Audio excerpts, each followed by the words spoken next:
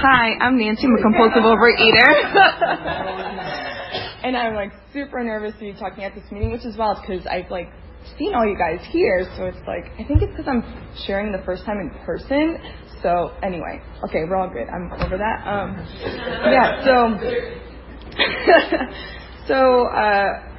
I'm super grateful for this program. This program has changed my life in ways that I take for granted. I feel like my recovery is something that I often forget about or take for granted because I think my life has changed so much that it's easy, and it was so slow, right? It's all incremental, so it's easy for me to forget what it was like. So a little bit of what it was like. I grew up in Jersey, and my parents they immigrated from Portugal, and for a lot of my life, a lot of the rhetoric at home was there was a lot of scarcity. But one thing that there wasn't like financial scarcity. So one thing that we had of abundance was bread. My dad was a bread man. He used to deliver bread, so bread was one thing that we always had.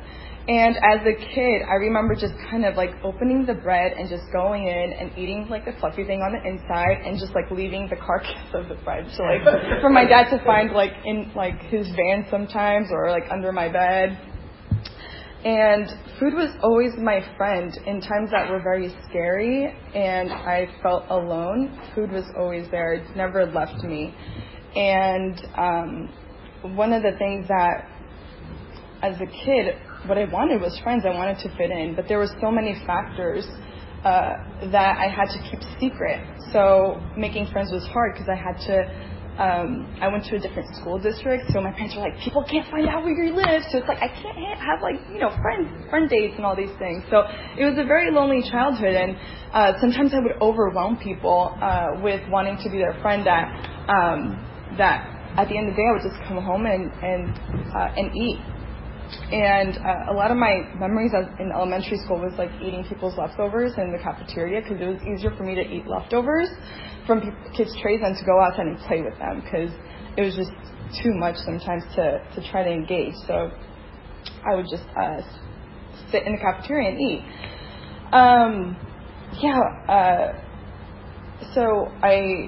My top weight, I would say, before program was about 230 pounds, and I got there by the time I was in high school.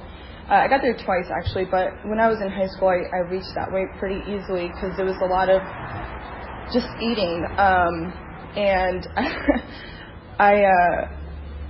one of the person I made amends to was this girl that used to give me money, and I used to like go and buy cookies and stuff because I'd be like, oh man, I didn't have money for lunch, so she would give me money to buy lunch, and really what I would do is I would buy all these cookies and I would never pay her back.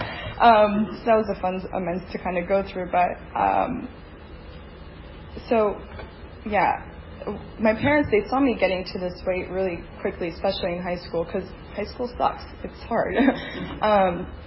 And my dad was the one that was the most vocal about my weight, and he was not only vocal, he was also physical in the sense of like he would pinch my midsection to kind of be like, oh look, like it's growing, or you're not doing much about it. And he would say things that, like now I can understand that this is his way of saying, hey, I care about you, I love you. But at that moment I was just like, F you, man, like I hate you so much right now.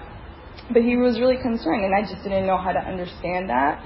And so the more that he expressed his concerns, the more I would eat, obviously, because why wouldn't I? Sorry, I have notes here just because sometimes I forget. What I learned though through like my senior year was like exercise. So I started to exercise, I started to feel good, I started to lose weight, I started getting attention that I never gotten before, and that was really uncomfortable, was showing up. And then I saw that exercise was working, so I would work out like twice a day, 4 hours a day, and then I was like, man, like this is really cool, I'm getting all this attention, I'm still having milkshakes, like I can keep this up for like ever. So I would show up late at my job so that I could work out. I would show up to the bar sweaty from a workout, but I was like, I'm here. And yeah, it was just so insane how the food kept me like in its kind of like prison. And yeah, so when I met my husband, we had a long distance relationship, and when we started dating, we were long distance, and then I moved out here to Los Angeles to live with him. And my disease then really went rampant because I'm like, okay, nobody can see me, and I'm really scared. I never I live in a super safe neighborhood, and for me it was really weird to have this kind of peace and quiet at night. So, like, for real, it's just like there's no buses, there's nobody yelling, and so like I had to like, you know, it was almost like that I was just so scared, and I gained like 70 pounds in the span of a year just because I was so scared, and the way that kind of manifested itself was like I would steal money from my husband's pocket, like the cash, because it's like, well, if it's cash you can't count it. I would eat like 6 like large meals a day, and then I'd come home and be like, oh my god, I'm so hungry, like, and I just finished eating like all this food, but it's just like I was just so scared, and I just didn't know how to like show up in this place called LA, where people are like, well, this doesn't make sense, like, isn't LA where all the fit people are, and like you're going like the opposite direction. It is what it is. And yeah, just like I used to, and it's just so crazy to see how in my relationship with my husband during this time, like the lying was really bad. I would lie about everything, and then God forbid he tried to like call me out, I would be like, no, F you, it's your fault. You know, just like play the victim. And yeah, it's just like, so what ended up happening was we got married, and then obviously the next progression is like starting a family, and I'm like, how am I going to start a family if I feel this way about my body, and it was just so hard for me to show up in the world. And then it's just like I was stealing from him to eat, and I was just like lying left and right, and I felt like there had to be more than this.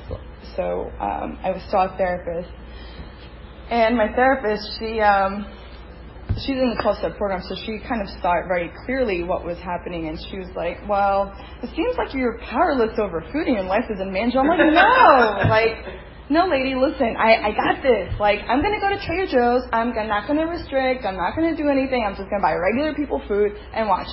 Next session, I'm going to show you. Sure enough, like 3 days later, all that food was gone. And then I told her, I was like, yeah, so that thing about the food at Trader Joe's, like, it's gone. And she was like, well, you're going to keep paying for sessions, so might as well, like, you know, try something different, which was to go to OA. And I fought her a little bit on it, but sure enough, that first meeting, man, like I found my people, just hearing people share what they did with food and how like their relationships were affected by it. That was one of the things that really, man, I just like, I knew I had to be here. But what I didn't realize was like the work it was going to take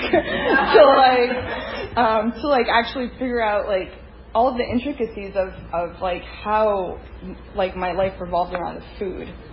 Because I knew it was a problem, but I was just like, why am I eating? And, you know, all these other things that I just wanted to figure myself out. And what we learned is like there is no figuring out why we're compulsive overeaters. We just are. I remember like when the 12 steps were being read and the 9th step came along, I was like, I am not doing that. I'm going to dip before I even like go to the 9th step. It was like, I'm not apologizing to nobody. And that was like enough for me to be so scared and like to be like, okay, I'm gonna keep working the steps and then I'm gonna leave. Yeah, that didn't work out. I did my 9th step, plot twist. So yeah, I really, you know, what I was longing for all along was connection, and that's what I found in these rooms. That was like, it took me so long of like being in LA and living here to finally feel like, oh, I can call this place home. I can say I have people I can like turn to and rely on.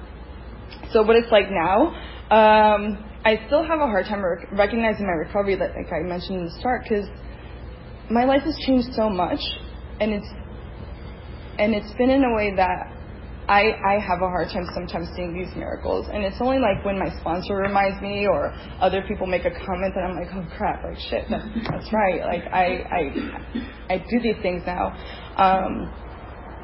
With the higher power, I remember higher power was a huge thing that I had to grapple with, because growing up Catholic, my parents kind of weaponized religion to kind of be like, to get me to tell the truth, be like, it's thunderstorming, why is God mad at you? It's like, I don't know.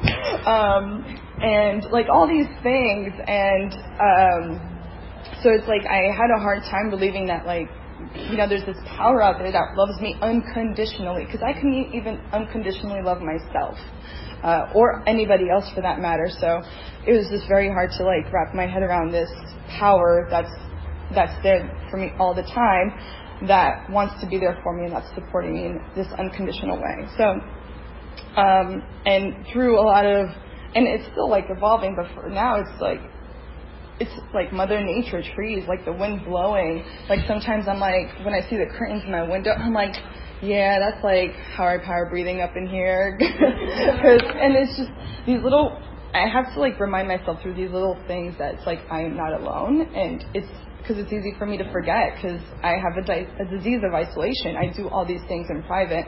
So it's easy for me to forget that there is a power there that's taking care of me. What else? I'm like, slowing down is hard. That's on here. Like, because for me, it's like when I wake up, I just want to go. I don't want to slow down. I don't want to like sit there and read and meditate and journal. And what it looks like now is like I try to make the time throughout my day. I have a list now that I have on my desk as a visual of like, okay, meditate, 10-step, food plan, all these things, because one, I forget, because I want to like do my own thing. It's like, this is a lot of work, like to keep up with like recovery. So even if it looks like I'm meditating for 2 minutes on the toilet, that's what I'm doing. If it looks like I'm doing my 10-step, kind of, in between meetings at work, that's what I'm doing. Because whenever I forget that I have this program, that's when the disease is like, hey Nancy, like look at this sexy thing. Because even though like I have my abstinence, which is basically no sugar, there's things that I never cared before that now look really sexy, and it pisses me off because this whole road gets narrower thing. I'm like, I have to grieve about the food that I'm like parking, and it's so sad because it's like I'm losing another friend. Great. It's like these things were never a thing, but now it is. C'est la vie. And now it's like, it's funny because sometimes I'll look at my husband's food, and my husband loves to talk while we eat, and sometimes I'll eat faster than him, and I'm like, dude, can you eat? Because it's like, we need to finish our meal at the same time, because if I see food on your plate, I'm like looking at your food and I'm not looking at you. So this is still a thing I'm working on, because I'm here like, okay, Nancy, why can't you just like listen to your husband? And while there's, fries and meat and all these other things on this plate, just, yeah, so, it's a struggle. I like, recovery is not linear. And I think also, being a sponsor has helped me to like remember to be gentle to myself as well. And it's such a cool gift, because I was so terrified of being a sponsor, because I'm like, oh my God, I'm going to screw them up. Like, no, you don't screw anybody up. You don't screw up anyone's recovery. But if anything, it's just seeing what my sponsee is going through, and also how she's trying to like really, who's the timer, by the way? Oh gosh, okay. I was like, I missed it. So basically, just seeing how she's trying to really put her recovery first in it, and she's like, man, it's so imperfect. I'm like, man, it's okay. Like, we're in here for the long haul, and it gives me a bit of grace when I start beating myself up for not working a quote-unquote perfect program. And one of the things I have to like remind myself continually, especially when there's a speaker, is like, it's a highlight reel. Like, just like social media, it's like we only see these beautiful parts of people's recovery sometimes, and I have to remember that there's so much work that goes into it before people come up here and speak. And it's like, I can't compare my recovery to other people's, because that will get me to the food a lot faster. That will make me not want to work the program, because I'm going to be like, oh my God, I'm never going to be like this 40-year abstinent person here. So just remembering that there's so much more that goes into recovery and when people speak as well. Yeah, I'm trying to. How much time do I have? Oh God. Okay. Good time. Okay. So the 9 step. So that was one of the things that I was really scared of, because I felt like I did really crappy things to people, and most of my amends were done in person.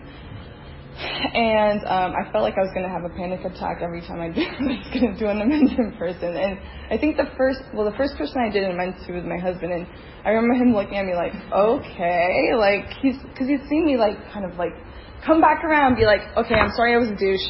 And then okay, like, and then I'd do something again. And so he saw kind of like the process, and then like actually saying like, hey, I'm sorry I did X, Y, Z. That was something for him that he was grateful for, but it wasn't that kind of like shock factor of like, oh my God.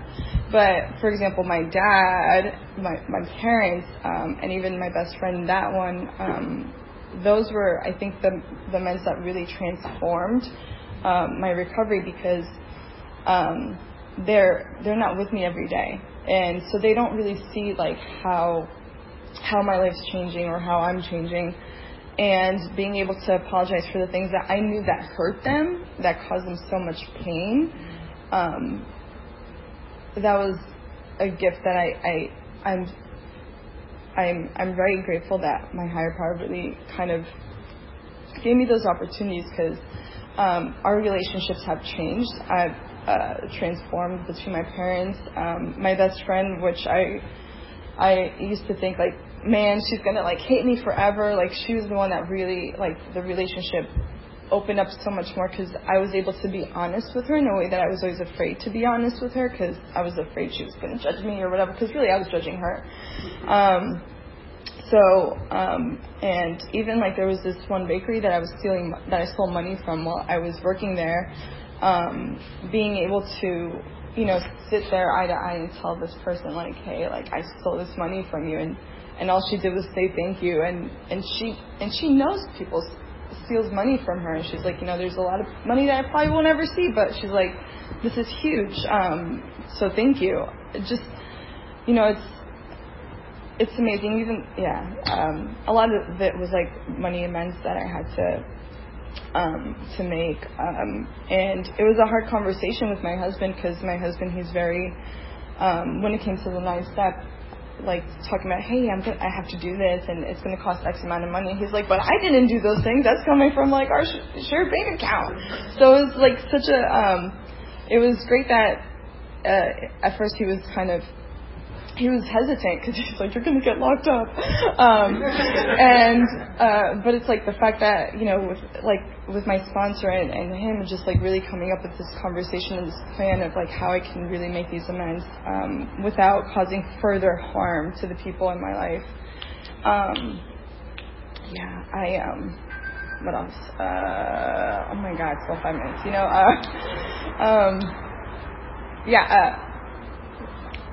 So exercising, now, sorry, I have this point here. So basically, exercising was a huge thing before, and now what exercise looks like is I don't exercise alone, and that's something that's been really transformative as well, because I was really afraid of exercising for a long time, because I know I can get lost in it and lose track of time. So more recently, I exercise with another person, and that's helped me to really kind of keep it to a reasonable time, and it's just been such a celebration in moving my body in ways that I never knew I could, and actually doing things that I was scared of doing, like beach volleyball. Like, God, I used to like be so afraid of it. Now actually I enjoy it, and it's great. Doing things that used to scare me now is just like, it's an amazing challenge, because I'm able to like bring my higher power into it. I'm able to like, consult with my sponsor and other people in my life, just be like, I'm kind of scared, but I'm gonna do it anyway, and we'll see what happens. So it's a lot of like just like learning about myself, and it's just been so cool to be in program and have you all to really just like hold my hand, even though I'm scared all the time, because one of the things I learned is like I'm dishonest because I'm always scared. I'm scared of like, if you know the truth, what are you going to think of me? So now it's just honesty is still a big thing that I have to like grapple with, because I know that it was just such a part of my existence that now it's like, what does it look like to be honest? What does it look like to show up with integrity and be authentic without having to like people please? And I mean, it still happens, and I think it's just like really calling myself out sometimes through a 10-step, which sucks, especially when you write it down, because when you write it down, it's like it's there. Because I usually like to rationalize. I like to still rationalize like food, which sometimes my sponsor sheet tells me a lot. Like, what are those things that you tell yourself when you're about to rationalize? And it sucks, because it's one thing when you're not aware, because you can keep on certain behaviors, but when you're aware of something, it's like it's there. There's no going back. So anyway, I'm just super grateful to be here. I'll wait for questions. I think I'm done. Thanks. Okay. All right. This is the time for questions only. There is no sharing at this meeting. If you need to share, please do so with any one of us after the meeting. Also, please remember that the opinions of the leaders are my own and not those of Overeaters Anonymous as a whole. When asking questions, you need not identify yourself. Please remember, if you ask a question, your voice may be audible on the OA podcast. Please remember. Just use it. Okay. Hi. Hi. Wow. Thank you for sharing. So many things. So the question I have is, when it comes to that inside voice, you know, voice over here, can you tell me a little bit about how it was and what it's like today and what still vexes you and what do you do with it? Okay, so if I can get this all. So the voice inside my head, what it was like and what it's like now, and what was it like? What still vexes you and what do you do about it? And what do I do about it? Okay. So before, this voice would tell me I'm nothing, that I'm not worth anything, that everyone else in this room, like, is better than I am. I have a huge, like, imposter syndrome, like, inferiority complex. So before, it was really, I didn't like myself. I hated myself. And so whenever there was something exciting that was going to happen, I would just, like, think of all the things that can go wrong and why it would go wrong and all these other things and why I wasn't worthy and why people shouldn't waste their time on me or whatever. Or it was more of like, who do you think you are? That's really the voice. Now, that still shows up, especially with work. Who do you think you are? It's very hard for me to show up sometimes it is hard for me to show up in work, but in my personal life, I've seen how, I think because I've seen how there's hope, like this voice now can start off with like, who do you think you are? Be like, you know what, why not? Like, it becomes of like, why not me? And not in a conceited way, but in a way of like, okay, speaking at this meeting, who do you think you are? Well, I'm someone that's been in recovery for about 4 years, so I have something to share. I am not like, there is something that someone can get something out of. So now it's just like really reminding that even though I don't think I'm worthy all the time, it's like there is worth to me and I am valuable, and sometimes it's a constant reminding and checking in with other people. I mean, it's just and journaling has been helping. There's been this new I've tried this new like technique for journaling, which is kind of like all the crappy beliefs about, like, one part of the dump is all these crappy things that I think about myself, and then on the next page is like all the reasons that I'm freaking awesome. And that is super uncomfortable because guess what? Like, the first page is like all filled and the second page is like 3 lines, but those 3 lines is enough to kind of like be like, okay, I am my own friend. So, yeah. Next. Okay. Yeah. Sorry. What is the perfect program? There is none. There is no perfect program, but at least the way I would think, this is my perfect program in my head, right? Okay, I wake up, I read on Awakening, I meditate, I journal, I do my 10 stuff, I talk to my sponsor, and then I do 3 outreach calls a day. I go to a meeting like 4 times a week. what else? I mean, there's so many other tools, but, so those are like what I think my perfect program is. And like, live my life in serenity, which is what serenity? I love drama, but it's like, so that's what I think are usually a perfect program. But I think that now for me, it's like my program of like, I'll be okay is, if I meditate like a minute or two, and it's like now it's boiled down to like 5 minutes or 10 minutes a day, which is like the reading, which is, I got a Kindle now, so it makes it super convenient. I've tried to like these life hacks to help me really work my program, like scheduling in like outreach calls or texts. That's been huge because now it's like in my calendar as an appointment, so I don't forget. So I think it's just like now it's like just remembering that I'm in program is enough.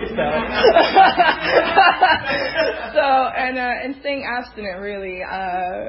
That I think that's really where I'm at today. Yeah, thank you. Yeah. How do you work your program when you're with your parents? Like something like they you. Yes. With like your food, with the way you are with them, like. I don't know, travel with them, but what does it look like? Thank you. Yeah. The question was, how do I work my program with my parents? Thank you so much for asking that question. That's huge for me, actually. Before program, living my life beyond my wildest dreams was traveling a lot, and I've been traveling a lot lately. And I'm like, is this really my wildest dreams now? I don't know. Okay. So, but with that, all my family is in Europe or is in Jersey, and I have been fortunate enough to spend a lot of time with them. So now what it looks like is, what does it look like to stay in my lane?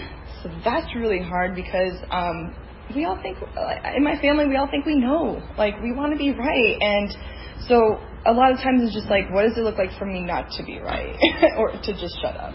And that's just really hard because sometimes I have to like remove myself from a situation because my dad, he has episodes where he rages and there's no talking, there's no understanding. So it's just like allowing him to do his thing and understanding that this man has gone through a lot of trauma and it has nothing to do with me. And that's one of the things that I have to remember in my marriage, in my relationships, is like sometimes when someone else is frustrated, it has nothing to do with me. So allowing them those feelings. And then especially with the food, when I'm at my parents' house, I have a scale there. So I still weigh and measure most of my food when I can. I have my breakfast that I usually eat. So with my parents, it's a little bit easier because I am able to work from home. So working from home has allowed me that opportunity to have a bit more structure. And sometimes they forget that I can't eat certain foods. Now, actually, they haven't pushed certain things on me, which, I mean, it's been 4 years, so finally they remembered. But when I'm in Portugal, that's where I really am able to see my recovery because my husband's family, they remember that I don't eat sugar. They're like, oh, my God, eat some, I eat sugar. It's like, I don't eat sugar. And for them, it's just like this wild thing. So what I've learned is like, okay, if there's a birthday party, let's say, and there's cake being passed around, obviously when people are going to pass me my plate, they're going to be like, oh my God, why are you not eating cake? So what I've done now is like, hey, I'll help you like slice this cake because if I'm the one slicing the cake, no one's going to be asking me if I ate the cake because I'm like distributing the cake and I'm cutting it. So it's been fun kind of troubleshooting these ways to kind of keep myself safe. And it gives me that pause of being like, okay, I don't need to engage in this. I can like talk to people. I can, be curious about them because I am my favorite topic. So it's like, how can I ask people like how they're doing and connect with them in a way that I wouldn't prior to the food. And sometimes it means like doing the dishes while people are like around the food stills. But it's just like removing myself from a situation that it doesn't look like I'm doing it on purpose, but I'm still being of service, if you know what I mean. So I hope that answers your question. Yeah.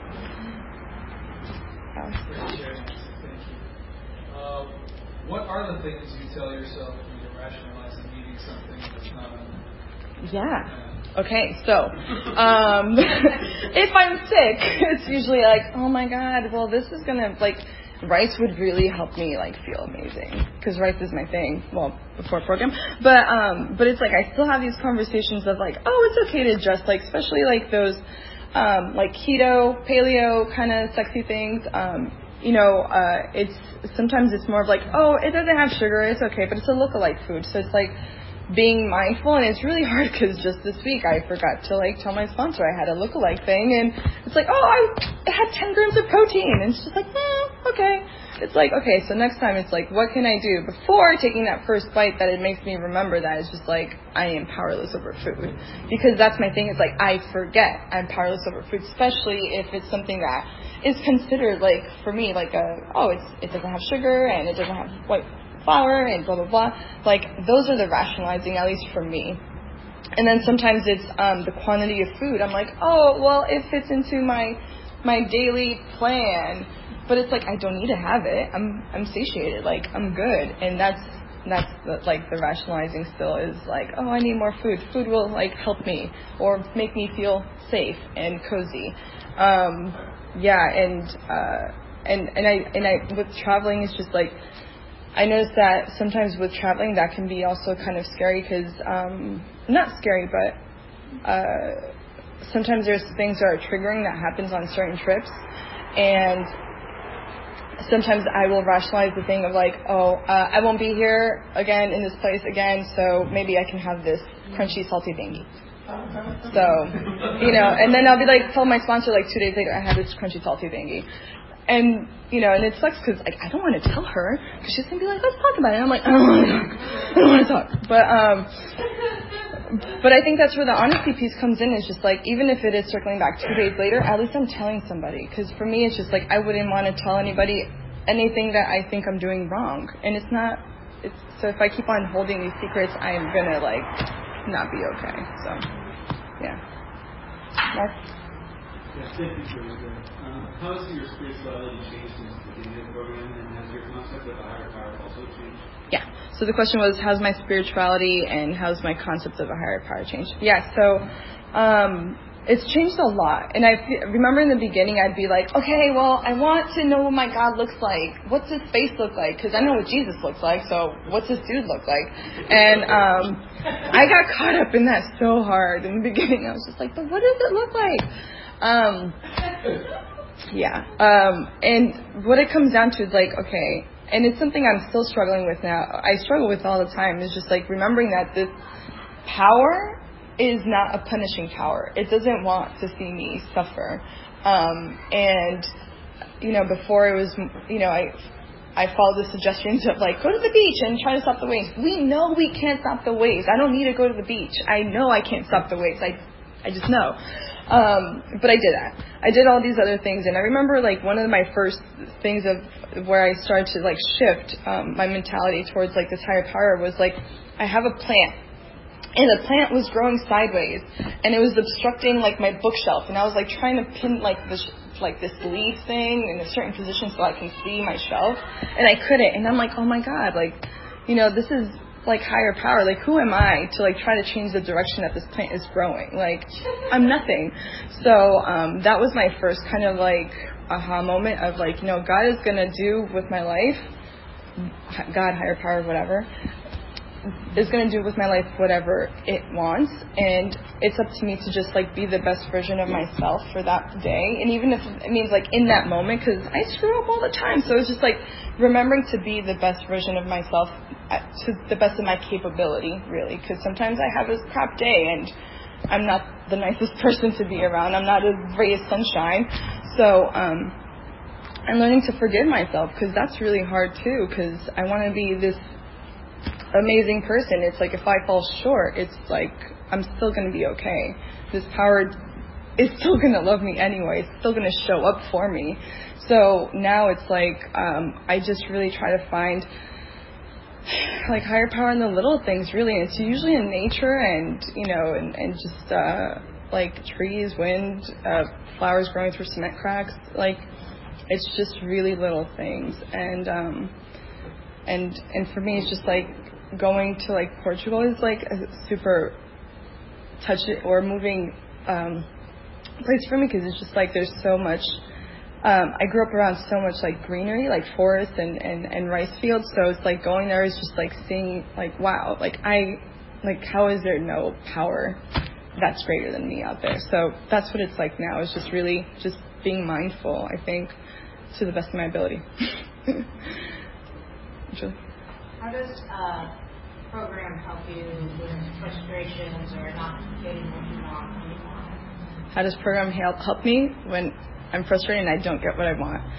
I love to say it works all the time, but realistically, I think it's more. I will get frustrated. I will, I will be ticked off. But I think that now I'm just quicker to like reach out or quicker to recognize like, why am I being frustrated? To like troubleshoot and get down, like reverse engineer, like what is this frustration? And that usually happens through the 10-step of like really going, like I'll start off with like, this is why I'm pissed. And then it's like, oh, that's why. That's really why. Because you're scared. You're alone. You're all these things. But it's usually fear. So I think that now what program has taught me is just like realizing that a lot of my frustrations and anxieties and insecurities are about fear. Just fear of showing up, period. And fear. Just fear. Straight up fear. Yeah. 5. It sounds like you have a good relationship with your husband. So, considering everything you said, how have you made that work? Thanks for the question. The question is, how have I made it work with my husband? Apologizing. Because I can be a difficult person to be with. Because here's the thing, when we're together, it's like so easy because I can be like, oh, okay, like I'll circle back and I'm so sorry I did this. When I'm with other people, I forget that he exists sometimes, and that's something that is kind of difficult. It's one thing when I recognize when I do something wrong because I can go back and I can circle back and apologize and it's on my terms. But if he tells me how I did him wrong, I shut down. I'm just like, oh no, we're not doing this. So now, I mean, and it's hard because it's like I have to really digest it and honor what he's feeling because he's allowed to feel these feelings. I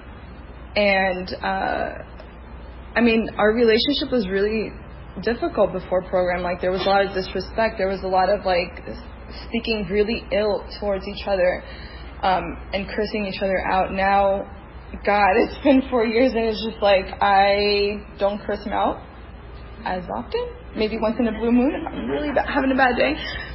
But it's just like, I think the circling back and saying, I see how I hurt you, that's been like a huge shift. And, we've been trying to start a family for a while now, and that's been one of the biggest things is like difficulties navigating those conversations. It's so hard to, you want something so bad and you see your friends having it, especially at this time of our lives, and having this conversation of, hey, this is really hard right now for me. Like, can we have a conversation how we can support each other? And my sponsor really was the one kind of like holding my hand through that and asking for these direct requests of like, hey, when our family asks about like the situation, I need you to own up. I need you to talk because I can't handle these conversations because it's just too painful. And sometimes he gets it. Sometimes he doesn't understand. He's like, you're overreacting. But at least as I'm showing up in my truth, and I know it sounds selfish, but that's the best I can do for my relationship is showing up the way that, like, I'm not hiding. So I think that's one of the biggest things is, I'm trying to like cut back the sneaking and hiding and the dishonesty because that's just my comfort, and the food. And my husband, he could definitely qualify in this program, but I have to remember it's none of my business. And that's it. And as hard as it may be, it's just like giving him the dignity of like going through what he needs to go through, and it just sucks. So, but yeah, thanks for the question. Did you have a question? In recognizing your value and self-worth, are there people, places, or things you've had to get to let go because they don't match up with that value? Yeah, so the question was, in recognizing my self-worth, people, places, or things I've had to let go. So, yeah, I think a lot of friendships that didn't serve me, and I think that knowing who I can talk to about what, because before I would overshare to like anybody, like that was inappropriate, and now it's been more of like, who can I have certain conversations with, who's going to support me in this respect of my life. So for example, I know I can't talk to my parents about certain things because they have very different values, so it's just like now it's more of just like learning, continue learning who I am safe around to discuss certain things. Just because they don't see eye to eye on this one thing doesn't mean they don't have value in my life. I still love them and honor them in those ways, but just I think it's more like keeping myself safe around relationships that I can't get rid of, like my in-laws, or I mean, we're good now, but that was a hard one too, but because they didn't serve me. But it's just like, okay, that one was the biggest one. It was my mother-in-law. It's like, now we're in a good place for today, but it's just like it could be a very challenging relationship to navigate. But with like friends, I think over time it's just like there's this distance that starts when you start growing, and it's cool to touch base, but you don't continue watering that relationship because it's gonna be one-sided. So yeah, thanks.